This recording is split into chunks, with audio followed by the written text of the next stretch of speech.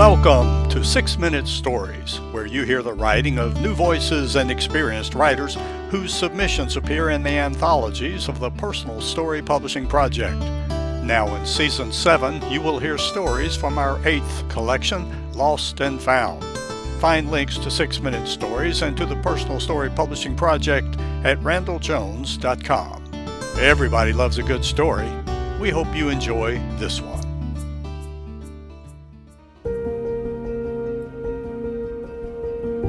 This story is read by the author. Tea with the Queen by Kay Harper Windsor. Elizabeth sat between her two older brothers.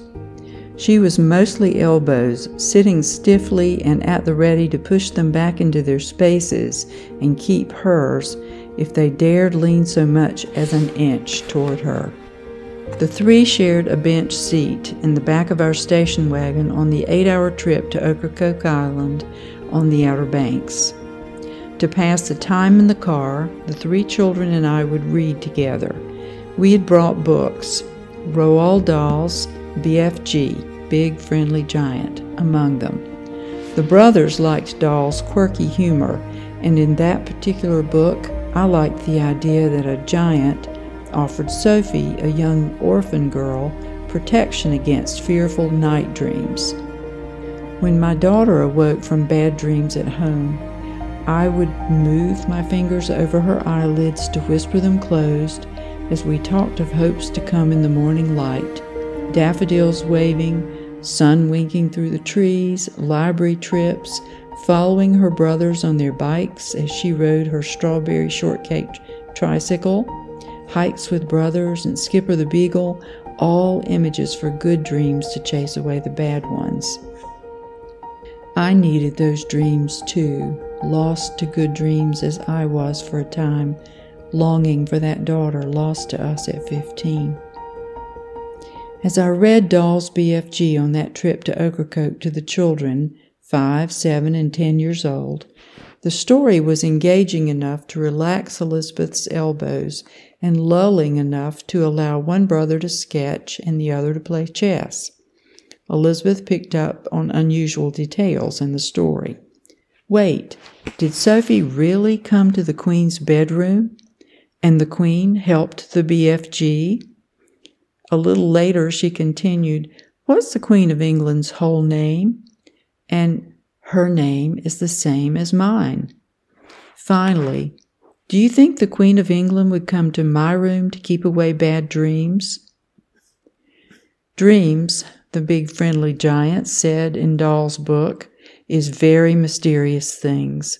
They is floating around in the air like little wispy, misty bubbles, and all the time they is searching for sleeping people. We did not talk about BFG and scary dreams anymore until we were back home in our log house in the woods in Tobaccoville, North Carolina. Blowing bubbles on the porch one day, Elizabeth said she was blowing away bad dreams. And after watching the wedding of one of Queen Elizabeth's sons on TV, she asked about the BFG and the Queen. Can I write her a letter and ask her if Sophie really sat on a windowsill in her bedroom?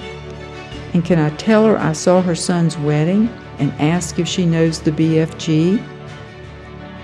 We researched the mailing address and the proper salutation and closing for a letter to the Queen.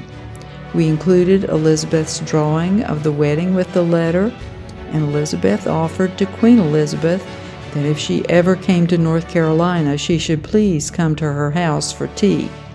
She added, do you know that you have the same name I have, Elizabeth Windsor? Weeks later, we received an envelope with a red seal.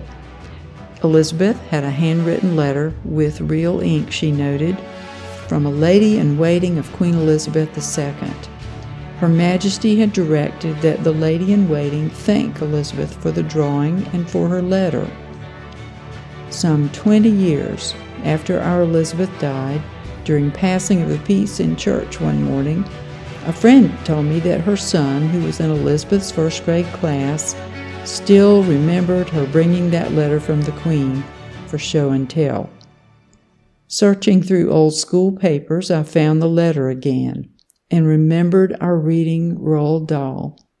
I smiled at the memory of my daughter who feared and faced bad dreams and was comforted by a story where a powerful queen helped chase away unfriendly giants who blew bad dreams in through windows. Comforted, too, by a real letter from a queen who took time to respond to a child who lived in the woods of North Carolina, almost 4,000 miles from Windsor Castle.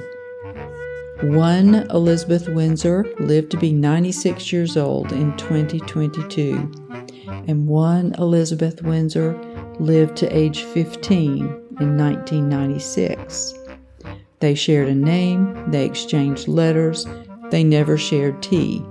But perhaps through the wispy, misty bubbles that are dreams, the two Elizabeth Windsors have now found conversation beyond exchanging letters and over tea.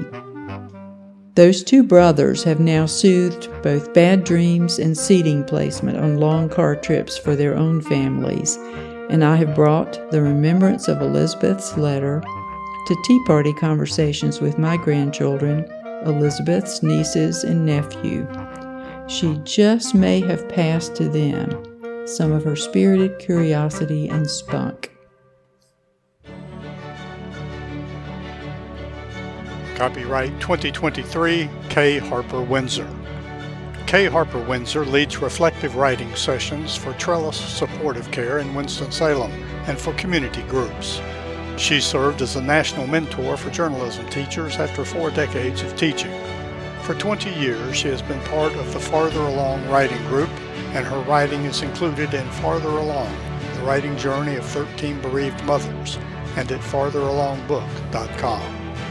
Kay is a mother of 3 children and a grandmother of 7 grandchildren, all storytellers. Writing friend and story catcher Susan encouraged Kay to share this story. Read more about this writer and background on this story in a special feature of 6 Minute Stories called Author's Talk.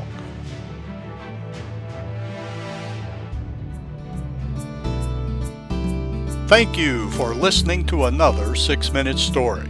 You can read them all in the 8 anthologies of the Personal Story Publishing Project.